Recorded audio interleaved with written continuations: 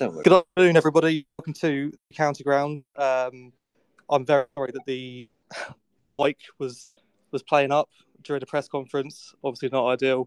Hopefully you'll hear some snippets on Sky Sports, ITV News and BBC Wiltshire throughout the afternoon. I have with me the chairman of the STFC Trust, Steve Mytton. Steve, what a day. What a big day for the football club. It's taken a while to get here. It has indeed, and as I explained in the press conference, really it's about patience and persistence. That's what's really the thing that's behind this. And it's been eight years in the making. Very hard work, thousands of emails, hundreds of meetings, and lots of money from the people who've donated into our Red Army Fund. So thanks to everyone in the Red Army Fund for backing us, and thank you to the late Nigel Eady and to his trustees for obviously funding the purchase, which is amazing. Absolutely. I mean, for people that obviously didn't hear the press conference live on, well, it wasn't live on the Tom Broadbent Lounge. Could we just have a bit of an insight into the Nigel Eady Trust and how that's sort of come to play, and how that conversation sort of started with the Trust and the Nigel Eady trustees? Yeah, we'll just move away from the air conditioning. Yes, yeah. Not much technology helping us today. But no, the conversation started in December 2014, and it was a conversation around the Stratton Bank roof. Yeah. So we trust to raise the roof of the Stratton Bank. Took a bit of pick for that, but obviously the real reason was we were to hopefully fund it through the Nigel Eady Trust. And when we spoke to them, they said, well, you know what, it's the stadium's owned by the council, so we can't really invest in something that's not owned by the club or by the supporters. So we said, well, Mike Welsh actually, who was supposed to be vice chair at the time, said, yeah, let's try and buy the stadium. So he and I went to see Councillor David Renard in March, and we asked, as a group of supporters, could we, would you see it as possible that the supporters could buy the stadium? And this was a supporter-only deal at the time. Yep. And he, I still got the words ringing in my ears now. He said, "Yeah, I think I could see this happening." So I went away from there buzzing and sort of looking forward to it, but obviously with quite a tall order to try and raise the money for. We basically went out there and we put a bid into the council of 1.1 million, and yeah, it went on from there really. So there's a brochure we're giving out tomorrow at the football match. We've got people on the turnstiles handing them out, so we've got 10,000 copies printed. There's a timeline in there that tells the whole story, but in short, it was loads and loads of dead ends, and that's where that patience and persistence comes into it. Yep. Incredible team of people working on, voluntary and professionals and business people from around the area, and really, yeah, just a team effort, and yeah, sensational that we got there. I suppose over 8 years as well, we've got through different custodians of the football club. Just how important has the current ownership been in terms of the cooperation with the trust, with the council, the willingness to get the deal finally done? Yeah, I mean, how have they helped the sort of the venture and getting it to a completion? Well, put it this way, I don't think it would have happened if Clem hadn't have come in and with Rob, to be honest, because obviously the Eady trustees, the Nigel Eady trustees, have got a very tight grip on that fund, and they've really looked after that and developed it from, as I mentioned in the press conference, it was initially the vision was that they would develop a stand, and what's happened with that money really is it's been invested very wisely. They've got planning permission on pieces of land, and they've really done an amazing job to put together a stonking trust fund that's basically funded this purchase today. So yeah, I think they wouldn't really have felt comfortable in previous years. I've got to be careful how I choose my words, I suppose, but that money had to flow through the football club. Yeah. So we did try for a long time to get it to flow in other directions without using the football club, and that's some of the dead ends we talked about. It's quite challenging. Of course. Stepping away from the sort of the trust role, as a Swindon Town fan, how would you describe the feeling of this whole venture being successful? How would you describe the feeling of actually the Swindon Town, along with the trust, supporters now in the county ground? Well, I think we should all be really, really, what's the word? I don't know, excited's obviously a word, but, essentially this is something unique. We've got a football club and its supporters owning a stadium 50-50. I don't think anyone else is doing that. And we've got an opportunity to put Swindon Town on the map, nationally, even internationally, to say we are one big community that pushes together in the same direction. And when we do that, that patience and persistence, it will pay off. So I think we have to set a vision for the stadium and make this the best stadium, at least in the bottom two divisions, and better than many championship stadiums, hopefully. But we've got to set that vision. We've got to be bold, and we've got to work out how we're going to get there. It was the same when we talked about this 8 years ago. Buy the stadium.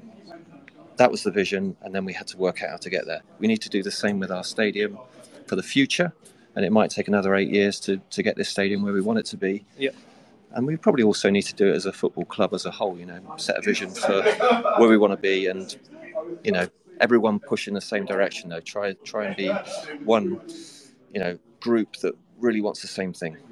So one last thing mentioned in the press conference about Swindon Museum that is sort of in line to introduce the county premises.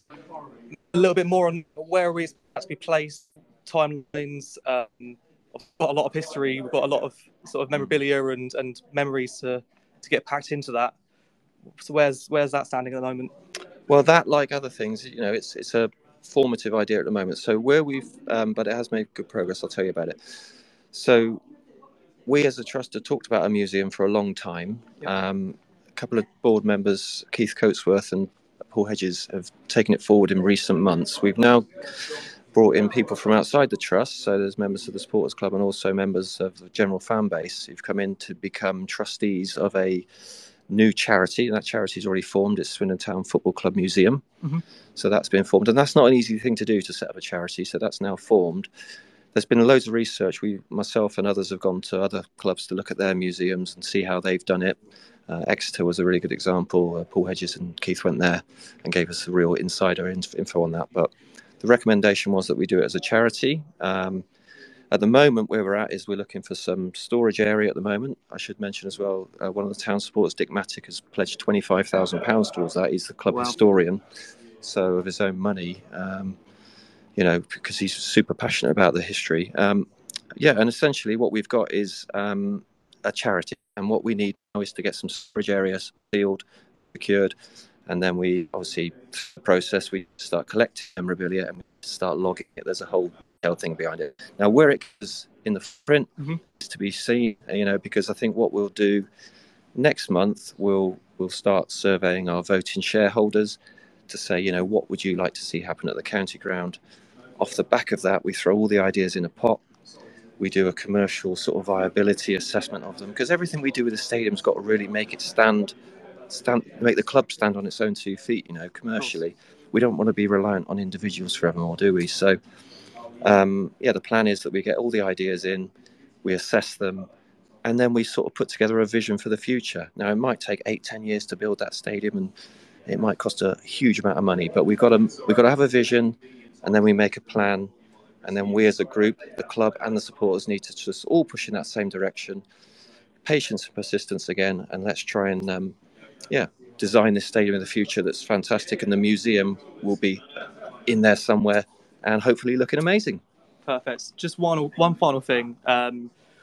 How important is it for Swindon Town supporters to get involved with buying their shares? Obviously, we've seen in the news about Hearts having a similar approach to supporter shares and raising 14 million, which is a tremendous sum of money. How important is it for Swindon Town to really get behind this, really their mouth is, and help out the club? Because ultimately, as a joint venture, Swindon Town and Swindon Town supporters, what would your message be to potentially a town fan that's umming and ahhing whether or not to get involved and buy their shares?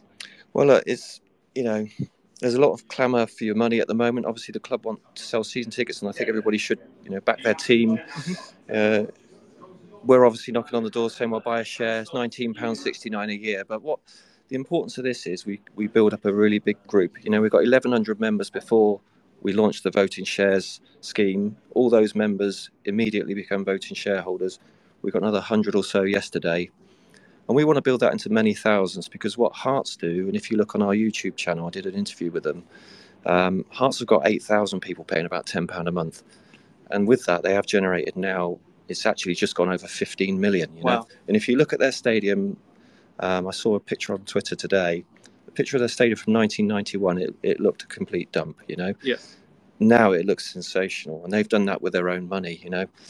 Now we're in partnership with the football club, so together with the football club and the fans together, I think we can, we can do that. But we're not a silent partner in this 50-50. We are a genuine 50% owner.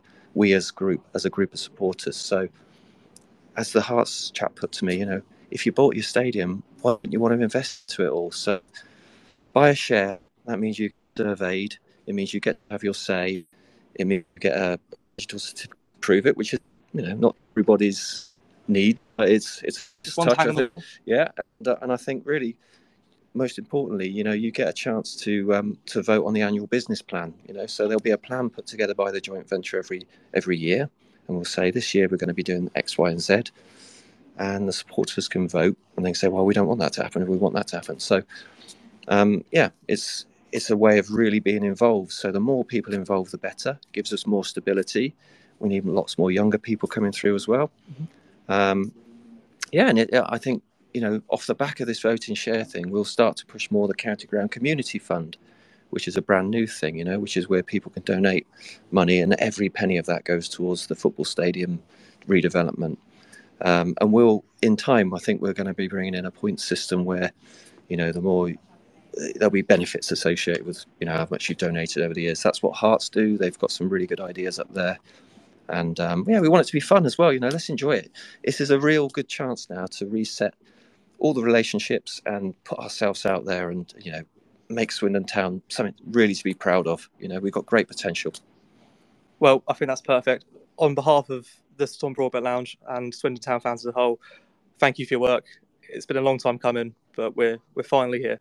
So. Yeah, and thank you to Sir Tom Broadbent Lounge as well. Brilliant show. So well done on all that. Thank you. Cheers.